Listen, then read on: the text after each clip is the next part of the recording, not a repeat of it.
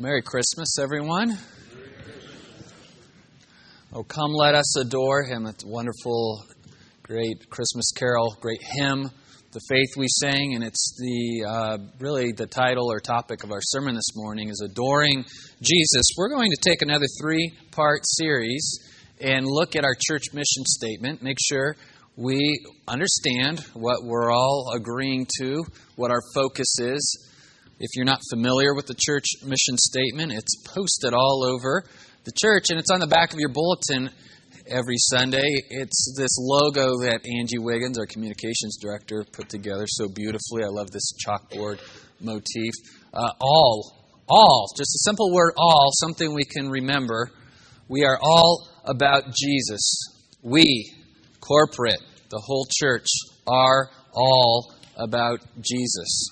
Simple to remember, the ALL is an acronym, and we'll take each word in the acronym on the next 3 weeks. I was talking to Nathan, it's so hard to preach topically. I don't know how topical preachers keep it up 52 Sundays a year. So much easier to take a passage of Scripture and exposit it, to explain the text that way. But it's good to take a break sometimes and do these topical sermons. So we did the Matthew 18 sermon series, which actually was an exposition of Scripture, but it was also topical, how to talk to one another about sin. It's going to happen. We're all sinners. We're going to need to know how to talk about it. Then we went into Thanksgiving series and learned that God is worthy to be praised just for who He is and thanked for what He's done.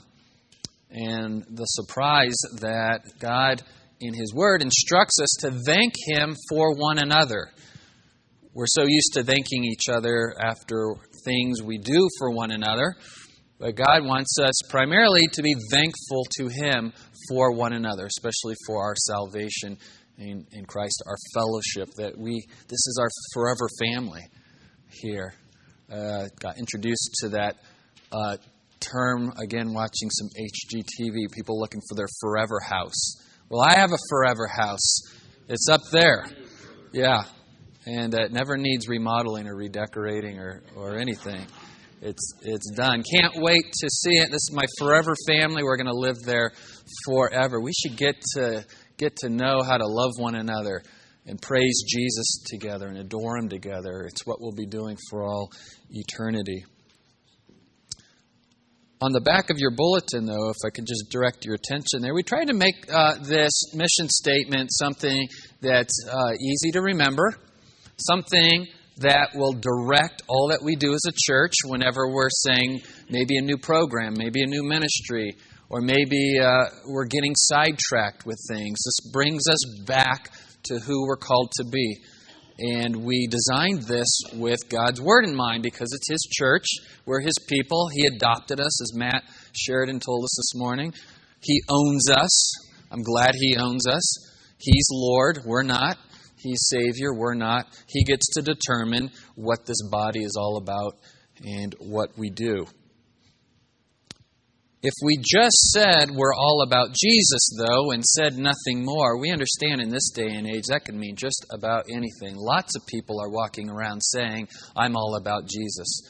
They might say, Jesus is my friend, He's my homeboy, Jesus is my sidekick, all kinds of ideas about Jesus. But we want our ideas to be His ideas.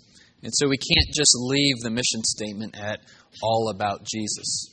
In fact, the mainline denominational churches, when they tend to go liberal, tend to say things like, well, we're just about Jesus.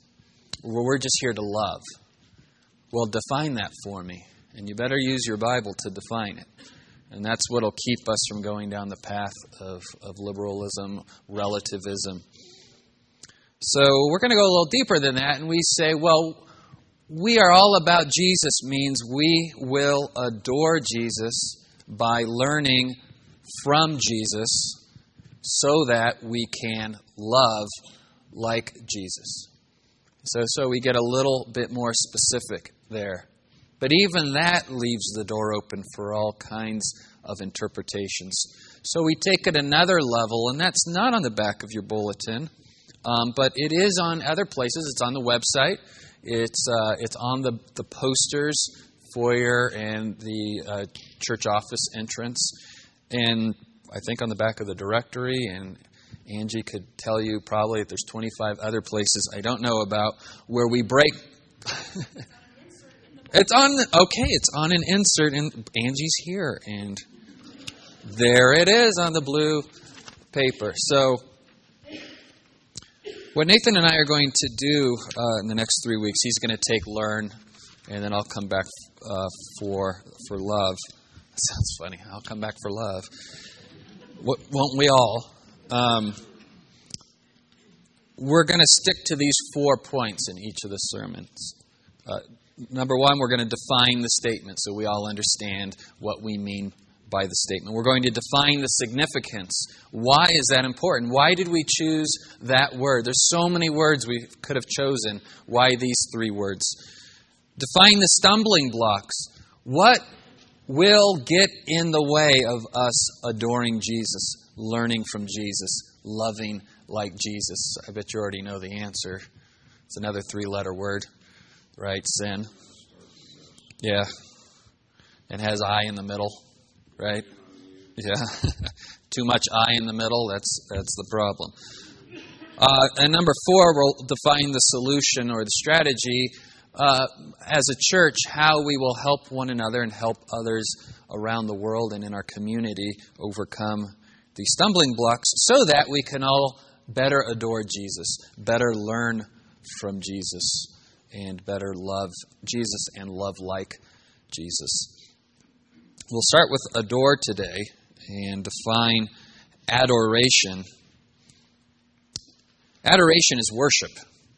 We picked the word adoration, one, because if you're going to have an acronym that spells out a word, you need a vowel, right? So there's practical reasons. But we also think that the word worship has unfortunately gathered too much baggage with it. To many, worship means singing and nothing more. We say our worship music. When I said there's people out there who say I'm all about Jesus, there are quite a few people in our culture who that pretty much means I listen to Caleb or I listen to my Christian music. That is their whole Christian life.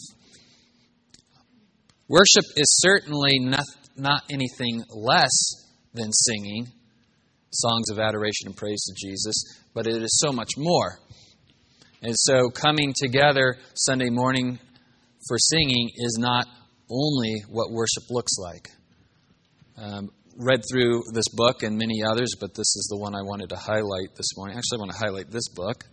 If you don't have a copy, you should get one. We'll give you one for free, and we'll teach you how to read it and obey it. But this book by John MacArthur, my wife said, you need to preach at least one sermon where you don't mention his name. And that was the last sermon I preached. So I did it, hon. This man's written almost 400 books now. This one is the one that's been in print the longest, over 30 years. This is the 2012 edition. People keep buying this book. It is a hallmark book from his ministry. It is the best I've read on worship, other than this one. But sometimes I need this to help me understand this, which is why you're here this morning hearing the preaching. The Word, why you go to ABF groups, small groups, why you listen to sermons at home, sermons online, and you read good books from good authors who are reading the text and interpreting the text the same way that we do. So I highly recommend you get this book. It's on Amazon or CBD. It's $12 new. And, of course, all the used editions you can get in a bidding war for somebody's old copy. But I'd really like for you to be familiar with this book. Worship. We say in our mission statement that it is the believer's wholehearted response of all that they are. Mind, emotions, will, body, your total being, your response to who God is, and to what He says and does for us as revealed in the Bible. In order to adore God, we needed Him to reveal Himself to us. He did through His Word and through His Son, Jesus Christ, which is why we're focusing our adoration on Jesus, the author and perfecter of our faith. God, the Father, the Son, and the Holy Spirit, the Trinity, has established the Son here for us as New Testament saints as the object of our adoration. We'll speak more about that later. One person was concerned last year that the mission statement was focusing on Jesus in exclusion of the other two members of the Trinity. And I'll talk about that in a minute. We also say, though, that specifically on Sunday mornings we adore Jesus through music and praise and scripture reading, preaching, prayer, giving, baptism, Lord's Supper, and all the ministry that goes on around us, the ministry that's going on right now. The Von Rudens in the sound booth making me sound good and changing the slides, and all the Sunday school teachers, and so much goes on. And that is worship and adoration as well. But certainly, gathering on the Lord's Day as His people, all that goes into Sunday morning worship. And some would say, even in the church, that this is a waste of resources. Too much goes into the Sunday morning service. I would say, not enough. Read the Scriptures. God is clear about wanting to be worshipped, how He wanted the temple built, what it should look like, who the priest should be, how they should cleanse themselves before they come and lead worship, who the singers would be, skilled singers, what everyone should wear, what their garments should look like. And yet, new covenant saints, all of that has been replaced in a sense, but we can look to that as a guiding principle, a regulative principle that God is worthy to be praised in ways that maybe the rest of the world would say, I can't believe they spend all this money and all the decorations and what they pay the pastors and what goes into the Sunday morning worship. What are those people doing? Well, the fact that it seems ridiculous to unbelievers tells us that what we're doing is different. It is giving glory to a being who deserves all of this and so much more. And so certainly Sunday morning is the pinnacle of our worship. And yet, our adoration must happen throughout the week, throughout the day, throughout every second of our lives, learning to adore Him through our trust and obedience. Adoration is really the chief purpose of man. It's why the mission statement starts with adore. And the word all starts with A. But we've got to start with worship. If we get worship wrong, you're going to get everything else wrong. It's what we're created to do. Psalm 29:2. Give unto the Lord the glory due unto His name. Worship the Lord in the beauty of holiness. Nathan was right last week. God is self-sufficient. We can't give Him anything. He has everything. And yet this psalm says give Him worship. So what gives? Can we or can't we give Him anything? Well, when we understand worship and adoration as glorifying God, God already is glorified. Whether we choose to worship Him or not will not subtract from His glory. We cannot add or subtract from God's glory. It's part of His essence, His being.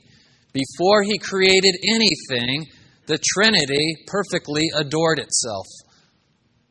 Imagine that. Hard to imagine because if we apply it on a human level, it sounds utterly arrogant and ridiculous. Before Jennifer and I had any kids, we perfectly adored one another and no one else. Didn't need anyone. Now that's very romantic, and on some level, I mean that. But if you said, hey, the three of us don't need anyone, or, my little personal Trinity, we perfectly love one another and don't need anyone, we would say that is ridiculous. But God created the heavens and the earth and filled it for the purpose of bringing glory to Him. And really, instead of giving glory, I like the word ascribe, which we see in the ESV. Whereas the King James says give, the ESV says ascribe. We're acknowledging what is already true about God, that He is worthy of glory and praise. We are the moon. He's the sun. We are just reflecting His light back to Him into the world. We don't radiate the glory. We don't generate the glory. We just reflect the glory when we live lives of righteousness and holiness, and our sin isn't eclipsing God's glorious light. So the church ought to kind of be like the moon. And we had a full moon last night, I think, because I took the dog out one last time and didn't need a porch light on, right? You know, it's like, wow, it is so bright. That light's coming from the sun. The moon did not generate that light. We are not giving light to God. We are ascribing, wow, look at this God. He is worthy of praise. Not because we've defined Him as such, but because that's just who He is. Listen to Jesus' words in John 17:5, the high priestly prayer before He goes to the cross. He says, "Now, Father, glorify me together with yourself with the glory which I had with you before the world was." So here we are, created to worship Jesus, and He's saying, I had all the glory with you before the world was. MacArthur says, this is our supreme duty for time and eternity, to honor, adore, delight in, glorify, and enjoy God above all His creation as He is worthy to be worshipped.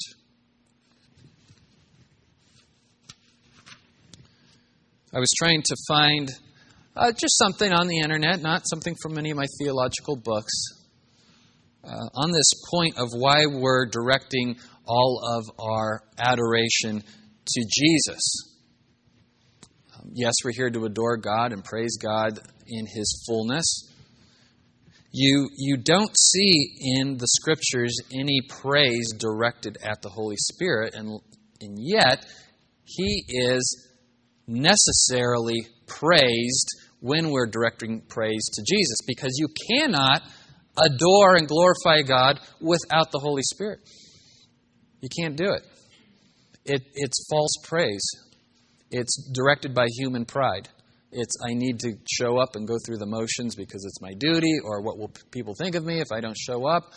Heartfelt praise, true worship of God starts with the Holy Spirit, with putting your faith in Jesus Christ and the Holy Spirit giving you a heart of praise.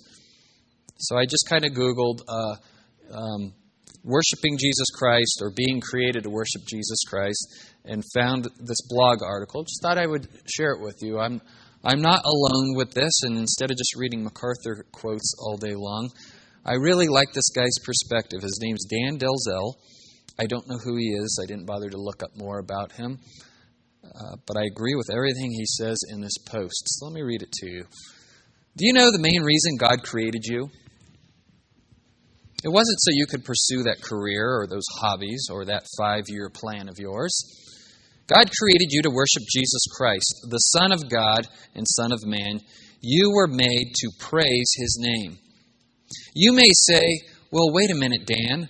Christianity's not my religion, so it doesn't apply to me. Yes, it does.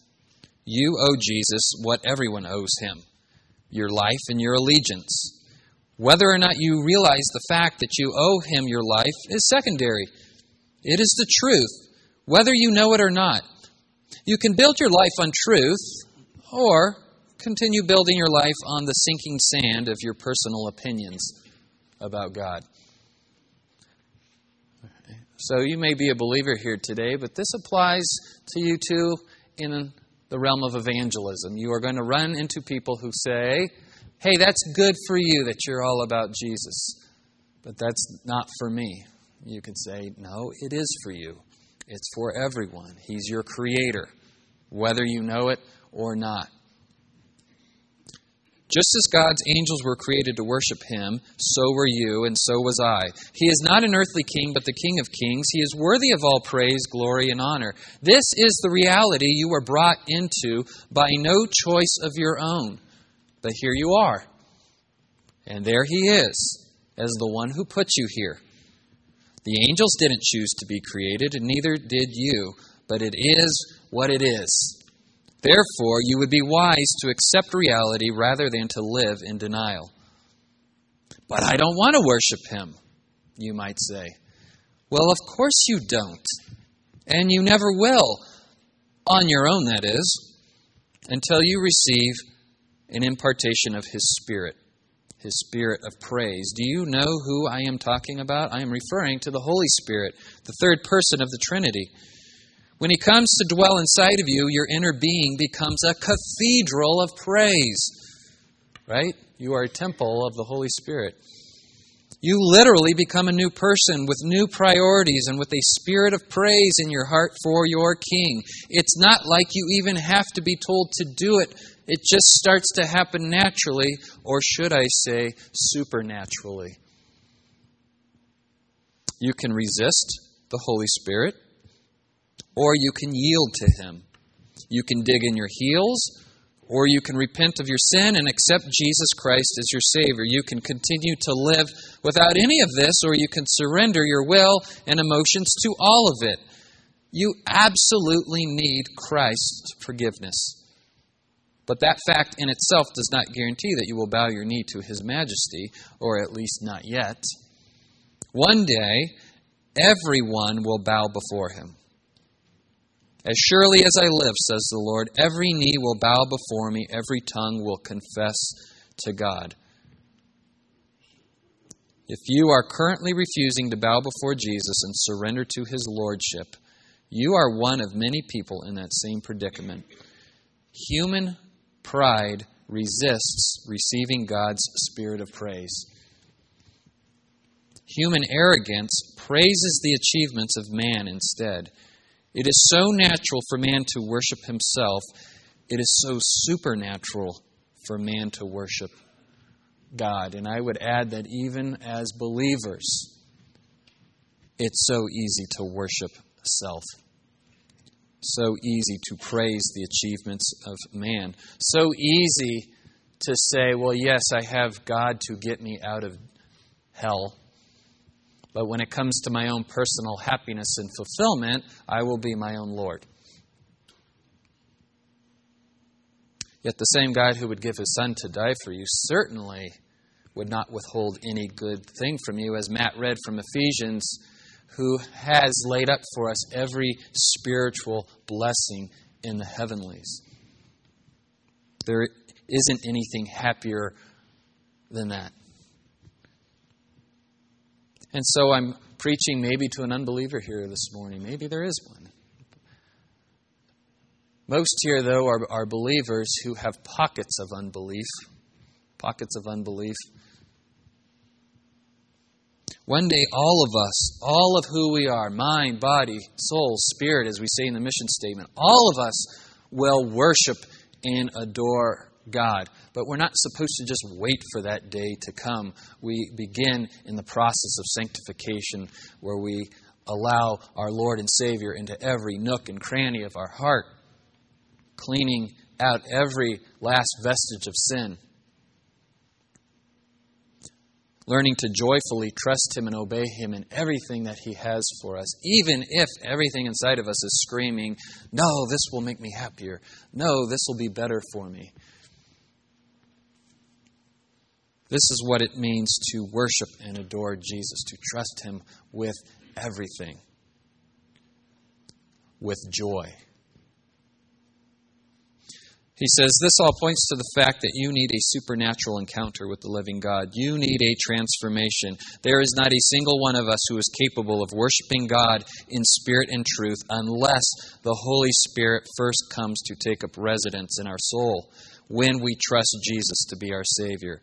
That's when the true praise begins, and it just starts to flow like a waterfall. There is not one of us who is so super spiritual that we just start to do that on our own. It doesn't work that way. We need an impartation of the Holy Spirit. A divine exchange is needed. You hand God your sin in your life, and he freely forgives you and gives you Christ. He gives you the Holy Spirit to dwell inside you. It takes a miracle, but Those miracles are happening all over the world. Right now, thousands of people are coming to faith in Christ. Right this second. Isn't that wonderful? Maybe in this room. Like Matt said, maybe today will be somebody's special date in history. December 7th, my true birthday. Will you become one of them, or will you say no to Jesus? I won't praise you. I won't worship you. I won't confess my sin to you. And I don't want to enter into a relationship and a friendship with you. Sound familiar? You know people like this? Maybe even family? Just because you were created to worship Jesus Christ doesn't mean that you got the memo. Or that you will even graciously respond to His kind offer. If you don't want Him in your life, there will be plenty of others who will gladly receive what you are so determined to reject.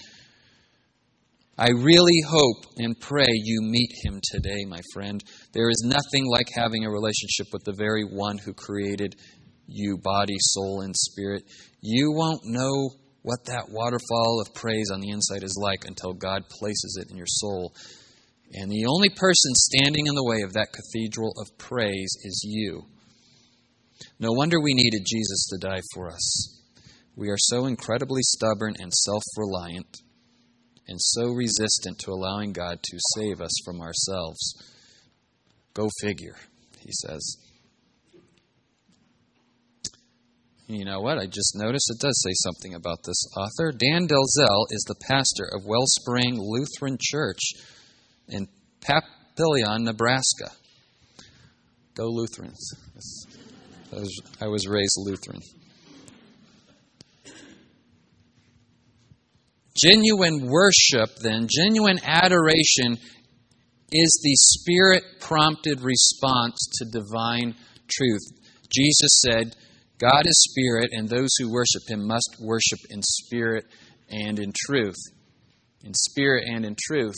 The Holy Spirit in us activates our spirit to respond to the gospel with adoration and praise. On my whiteboard in my office, Nathan and I wrote, you can't adore Jesus without learning from Jesus. Because who are you adoring? You can't make up a God in your head and then adore that God. Well, you can. In fact, we do it all the time. We need to know who God is, and He's revealed Himself to us through His Word. But without His Spirit, we wouldn't even listen to His Word. You also can't love like Jesus without learning from Jesus. So I don't want to preach Nathan's sermon for him, but the learning part is so critical. You get the Scriptures wrong, everything else you're going to get wrong. We must learn from Jesus so we know who and how we are adoring. Who am I adoring, and how does He want to be adored? Isn't that what marriage is like? This person you're supposed to adore, not worship, but love and adore. How can you love someone if you don't know who they are and what they're like? And so you get to know the person. God wants you to know Him. Get to know Him. The more you know about Him, the more you will want to adore Him. I guarantee it. If you're not feeling like adoring Jesus, you don't know Him well. Get to know Him better.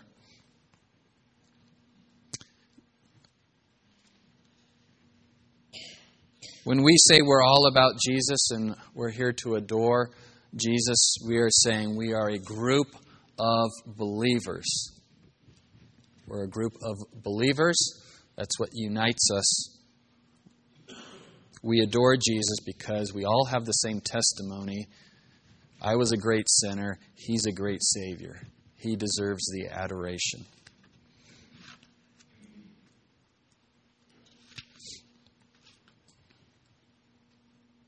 I said earlier that there was a person concerned that we were ignoring the other members of the Trinity. We really want to put the focus on Jesus because right now there's a spiritual awakening in our country. However, it's all over the map. And in fact, most people would say, I'm all about God, just don't tell me about your Jesus. They're fine with God in the public square as long as it's not Jesus and it's not the Jesus we find in this book. So mention the Bible, mention the Scriptures, mention Jesus, and that's a turnoff for most people. And persecution will come because of the name of Jesus. You can say God. You can say Spirit. But you say Jesus, the Son of God, the Savior, the Lord, and persecution will come. So we thought it best to put Jesus front and center in our mission statement. We will not bow the knee to the spirit of the age, but we will bow the knee to the Spirit who points us to Jesus Christ as God, whatever that cost is. If you're not real good at articulating your faith, a good starting point when you get out there and people say, "Why do you go to Country Oaks?" Say, "We're all about Jesus." If that's all you can remember, that is a great place to start.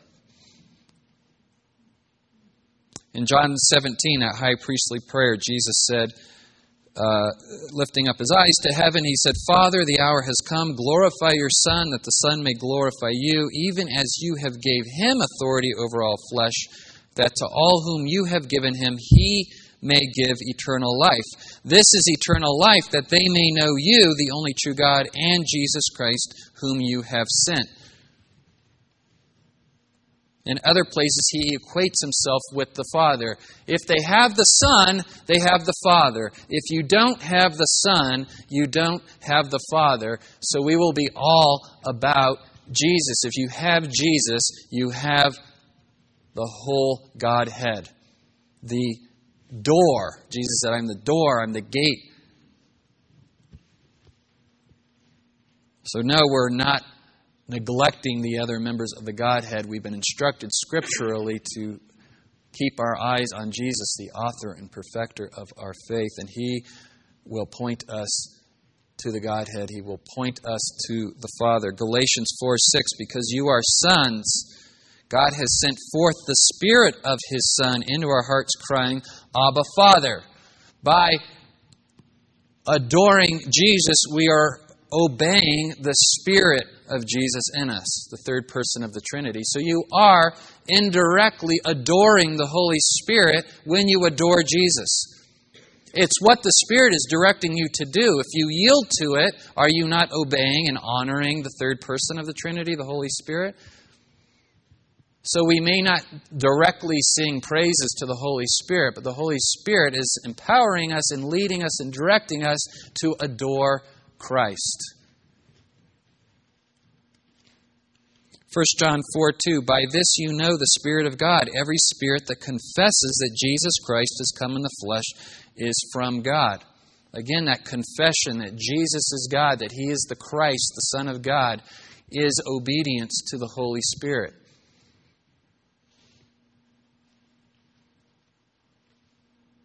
Philippians 2:9, "For this reason also God highly exalted Him." For what reason? The fact that Jesus humbled Himself even to the point of death on a cross. "And bestowed on Him the name which is above every name, so that at the name of Jesus every knee will bow, of those who are in heaven and on earth and under the earth, and that every tongue will confess that Jesus Christ is Lord." And when we do that, what happens? To the glory of God the Father. So certainly we're here to glorify God the Father, God the Son, God the Holy Spirit, and the Scriptures most specifically direct us as New Covenant saints to adore Jesus, and by doing so, we're encompassing the whole Godhead. You can't separate the persons of the Trinity. They are one. 3 persons, one God. I have seen some churches' mission statements where they put all the focus on the Holy Spirit. All the focus on the Holy Spirit.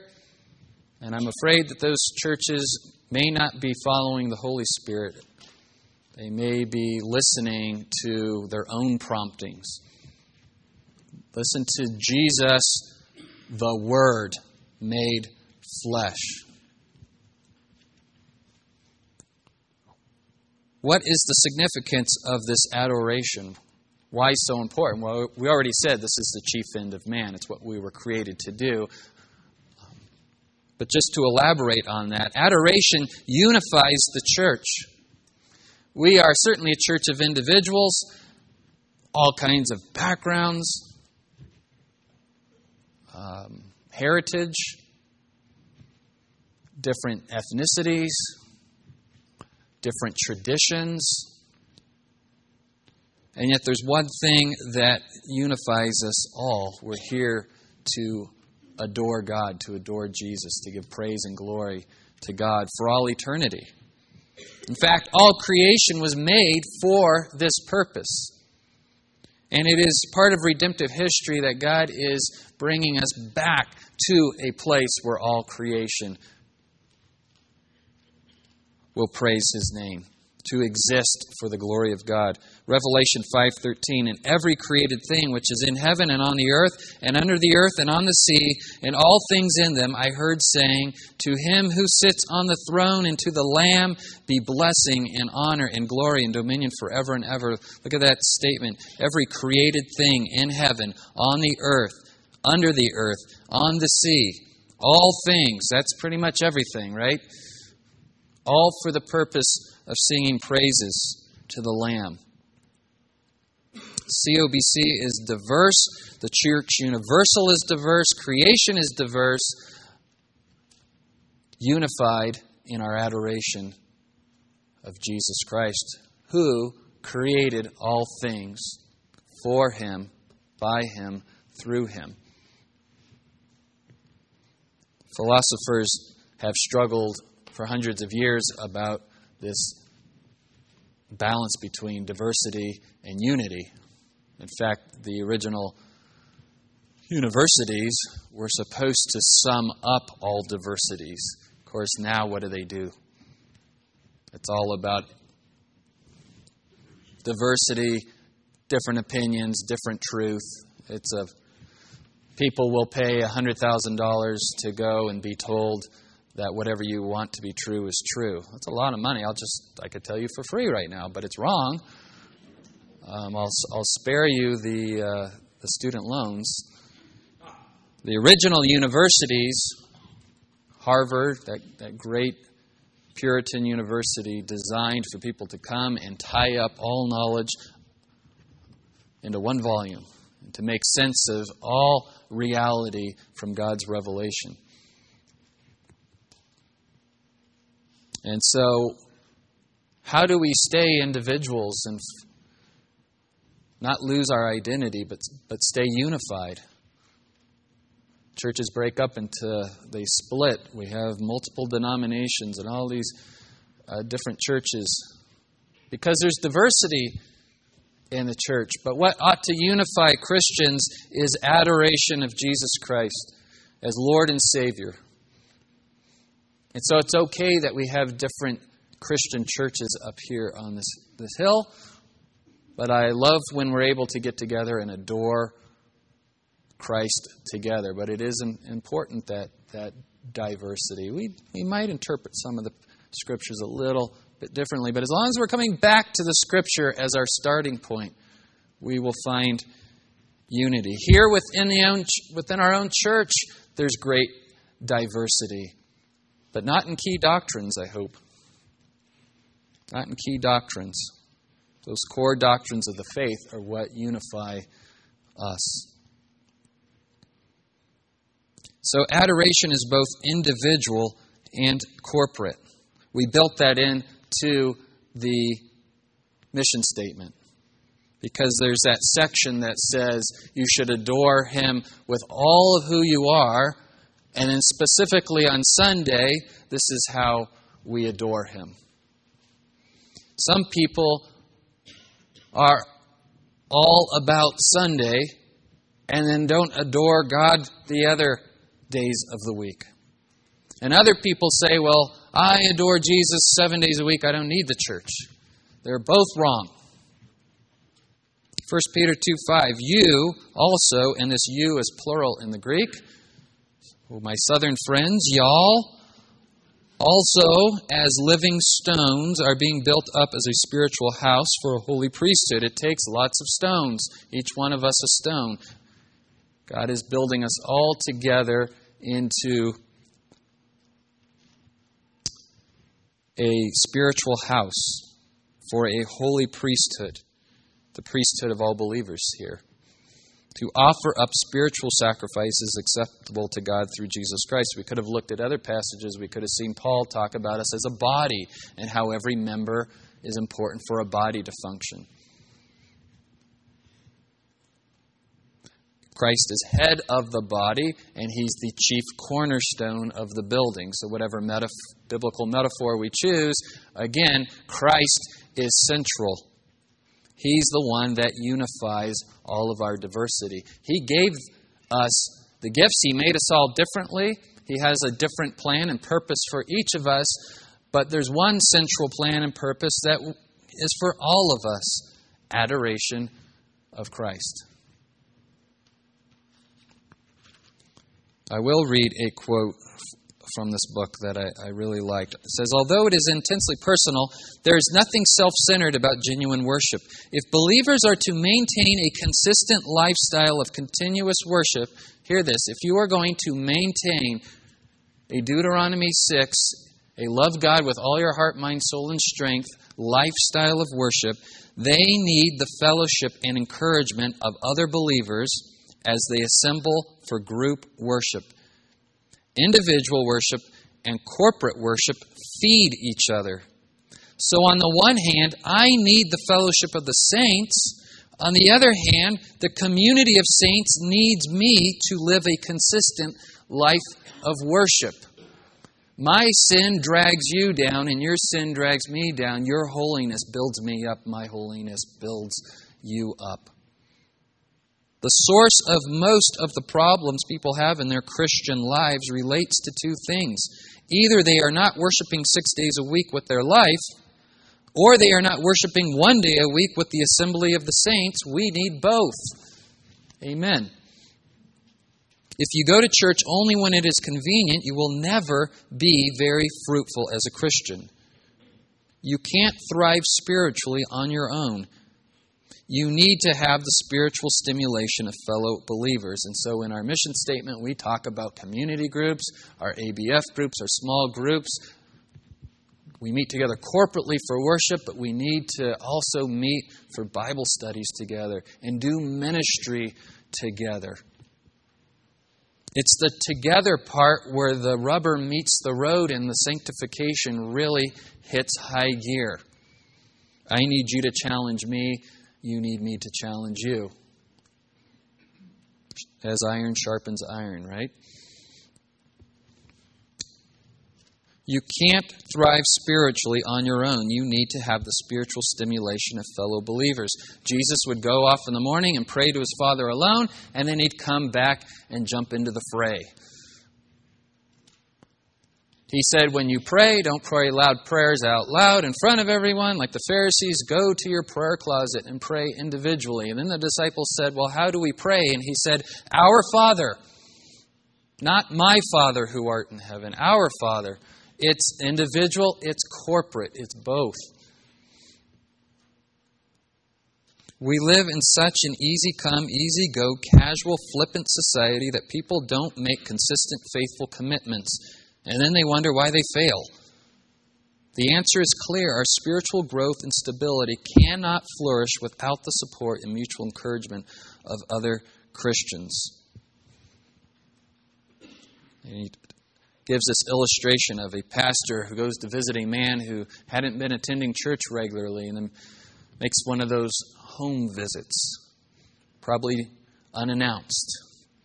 Well, they didn't have email and text back then. So this was an older story here. Knocks on the door and he comes in and he sits with the old man by the fire and pleading with him to come to church. And the old man says, I don't need to come to church. I just sit here and I adore God and we have a beautiful thing going on. And why would I want to go ruin it by being around other people? So the pastor reached for the tongs and began to separate all the coals in the fireplace. And they began to go cold. And he said, that's what's happening in your life, he told the man. As soon as you isolate yourself from God's people, the fire goes out. And so when we say we're all about Jesus and we're going to adore Jesus, that is an individual and a corporate enterprise. By the way, adoration is also the greatest commandment. When Jesus was asked, what is the greatest command? He said, you shall love the Lord your God with all your heart and with all your soul and with all your mind. This is the great and first commandment. That is adoration. In case you need a picture of what that kind of adoration looks like, I present to you the football fanatic or any sports fanatic. Their whole Facebook page is nothing but stuff about their team. And they know every player, every trade. They know how far they are before they go over the salary cap. They know who they're playing, what the defense is, what the offense is. In fact, I could get off my couch and walk into the TV screen and grab the playbook from the coach and probably do a better job. I'm excited when they win. I'm depressed for days when they lose. I will spend $150 a month to get the right package on my TV so I can see the game that I want to see. I may even spend thousands to go to a game and sit in a stadium and cheer for the object of my adoration. I may even go in -degree weather with no shirt, with the name of the object of my adoration painted on my chest. So certainly we know how to do this adoration thing. We could replace sports with singers, celebrities, whatever hobby. You know, I'm not alive unless I'm golfing. I live for that. I live for fishing. I live for vacation. I live for whatever it is. If it's not I live for Jesus, you're adoring the wrong thing. None of these things can offer you anything lasting. Jesus is a person, an eternal being. So shift your adoration from these things to Jesus. Adoration is also the Great Commission. When we think Great Commission, we think, oh, we got to win souls for Christ, and we got to get the gospel to as many people as we can, and all of this is true. But the whole purpose of missions, as we read from John Piper a few weeks ago, and I'll quote him again, missions is not the ultimate goal of the church. Worship is. Adoration is. Missions exist because worship does not. Worship is ultimate, not missions. Because God is ultimate, not man. God wants to make adorers of all the nations. Everybody's made to worship, and everybody's worshiping something or someone. God belongs in that rightful place. Jesus Christ. When this age is over and the countless millions of the redeemed fall on their faces before the throne of God, missions will be no more. It is a temporary necessity, but worship or adoration abides forever. So then, if we understand what adoration is and why it's significant, what will get in the way? Pride. Pride is nothing more than self-worship.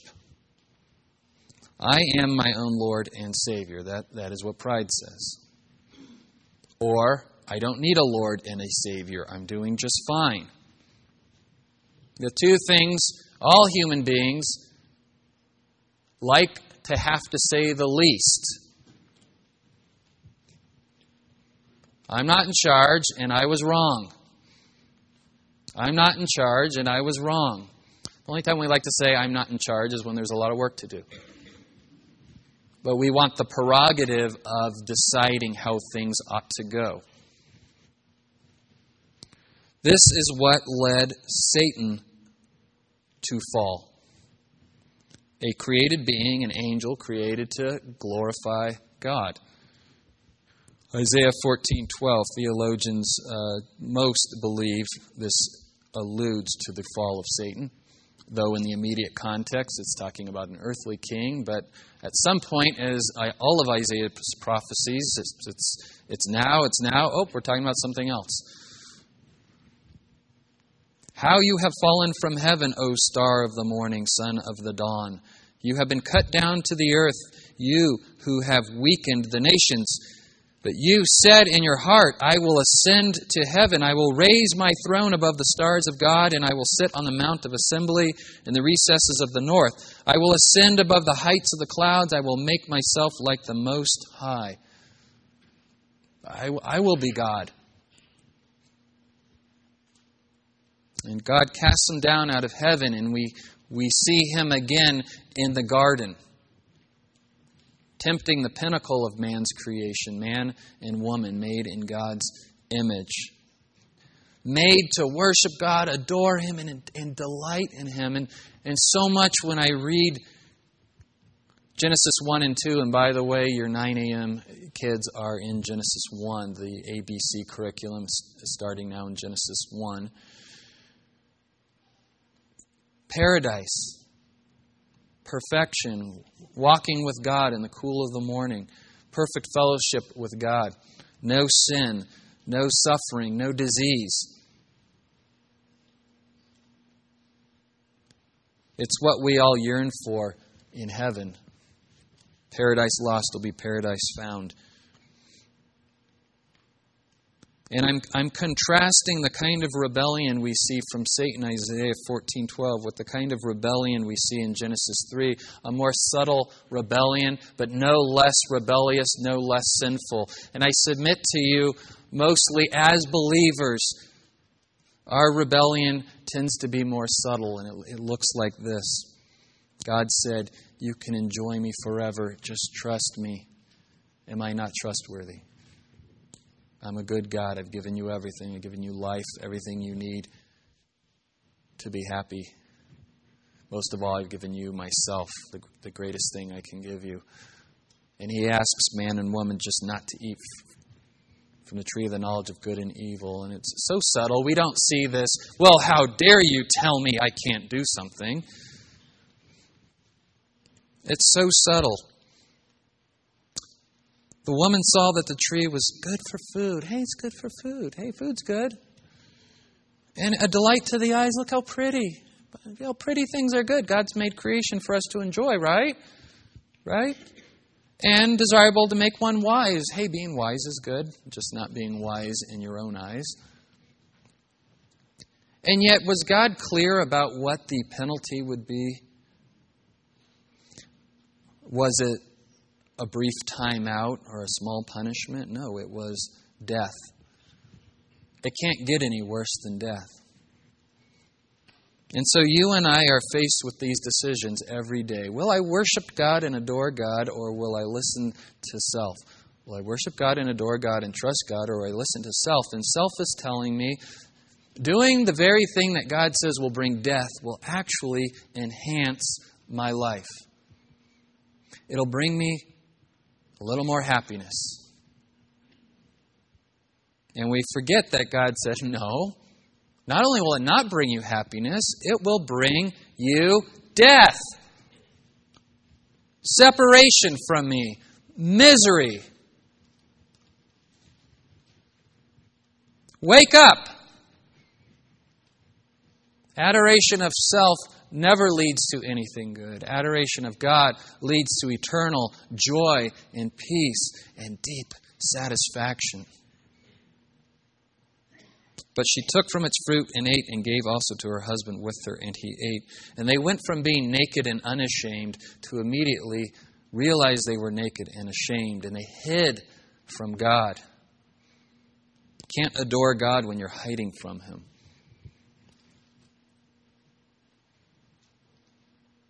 And so I submit to you the greatest stumbling blocks we are going to find as believers in our church are the more subtle ways that pride attacks. Hard to worship God when you're angry and dissatisfied because your expectations haven't been met. Because you think God is holding back. Because you think the road to happiness leads through disobedience instead of trust and obedience. And so we understand also that the gospel is the solution. And we understand the gospel. That's how I get saved. That's how I get out of hell. And yet the gospel is certainly no less than that, but it's so much more than that. And as a church, we need to learn how to apply the gospel and take it deep down to those dark places where there's still fig leaves, where we're still hiding from God. Anyone like having their fig leaves removed here? No, not at all. And yet, ironically, it's not a fig leaf, it's like poison ivy. It's making us miserable, and yet we're like, but don't pull it away. I'm scared to see, to be exposed. And the gospel says you must humble yourself and expose yourself before God, but you can trust Him. He already sees right through the fig leaves. He knows where your deepest hurts are, your deepest fears, your deepest sins. Is it fear of man? Is it coveting? Is it greed? Is it laziness? Is it the fear of? Is it comfort? Power?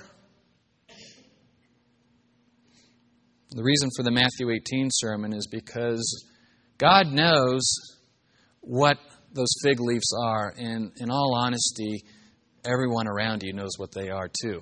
We're usually the last one to admit what it is. And so the Matthew 18 sermon was a way to realize I need my fig leaves removed, you need yours removed. Be gentle. Be humble. Be loving about it.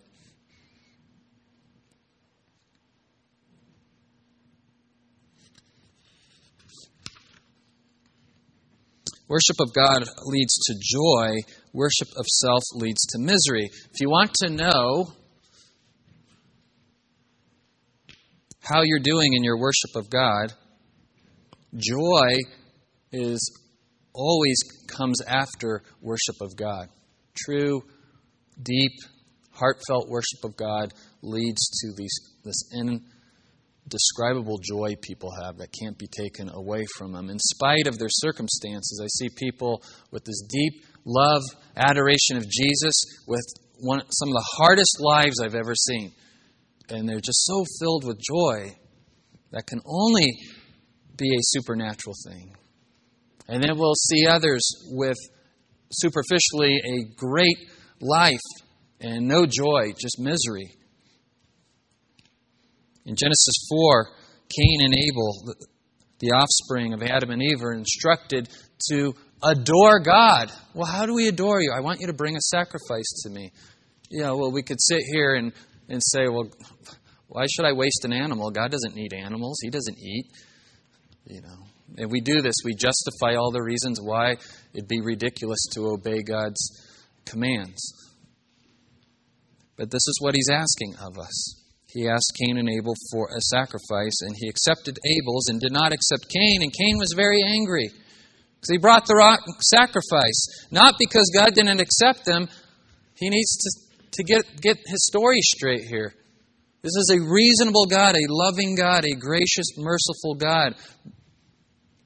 Bring a humble sacrifice of obedience, and God will be happy with you, and you will experience peace and joy and community with God and relationship with God. But it says he was very angry and his face fell, and the Lord said to Cain, "Why are you angry, and why has your face fallen?" I love that. Why has your face fallen? We know what that looks like. If you do well, will you not be accepted?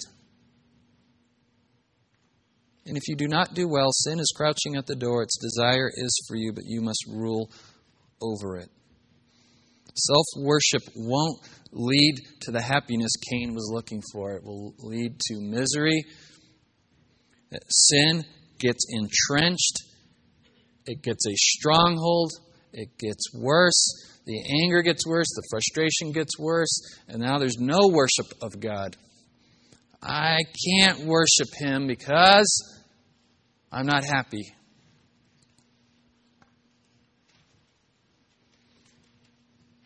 I want you to pray for someone in our flock whose name does not need to be told publicly, although in Matthew 18 that would be where we are. pray for someone. God knows who it is. They have followed this path. They are Cain. They are angry. They are bitter. They are unhappy. And they think happiness lies down the path of flagrant disobedience to God's commands at the expense of everything, family, children, most of all, relationship with God. So at this time, the name's not important to be given publicly. Plenty of people in the church know who this is, and God is dealing with it in that way. But I am asking and coveting your prayers because the person no longer wants to come to church, come to counseling, go to God's Word, anything. It's a sad, scary place to be, but God's a God of miracles. God's a God of miracles, and oh, what a miracle we could see this Christmas season. Pray, fast, ask the God for mercy. The other stumbling block is religion. Religion. Religion is not adoration. Religion is going through the motions. Fine, if God wants these sacrifices, I'll bring these sacrifices. I don't know why, but I'm going to do it. Or, hey, look at me. I'm really good at bringing the sacrifices. I tithe 10.0%, not a penny more, not a penny less. That is not done from a heart of love and a heart of gratitude and a heart of thanksgiving. So be on the lookout for religious activity that is not adoration. It doesn't mean stay home and don't obey God, because I'm not going to be one of those Pharisees and hypocrites. That's wrong, too. Obey God out of your trust for Him and who He is, what He's done.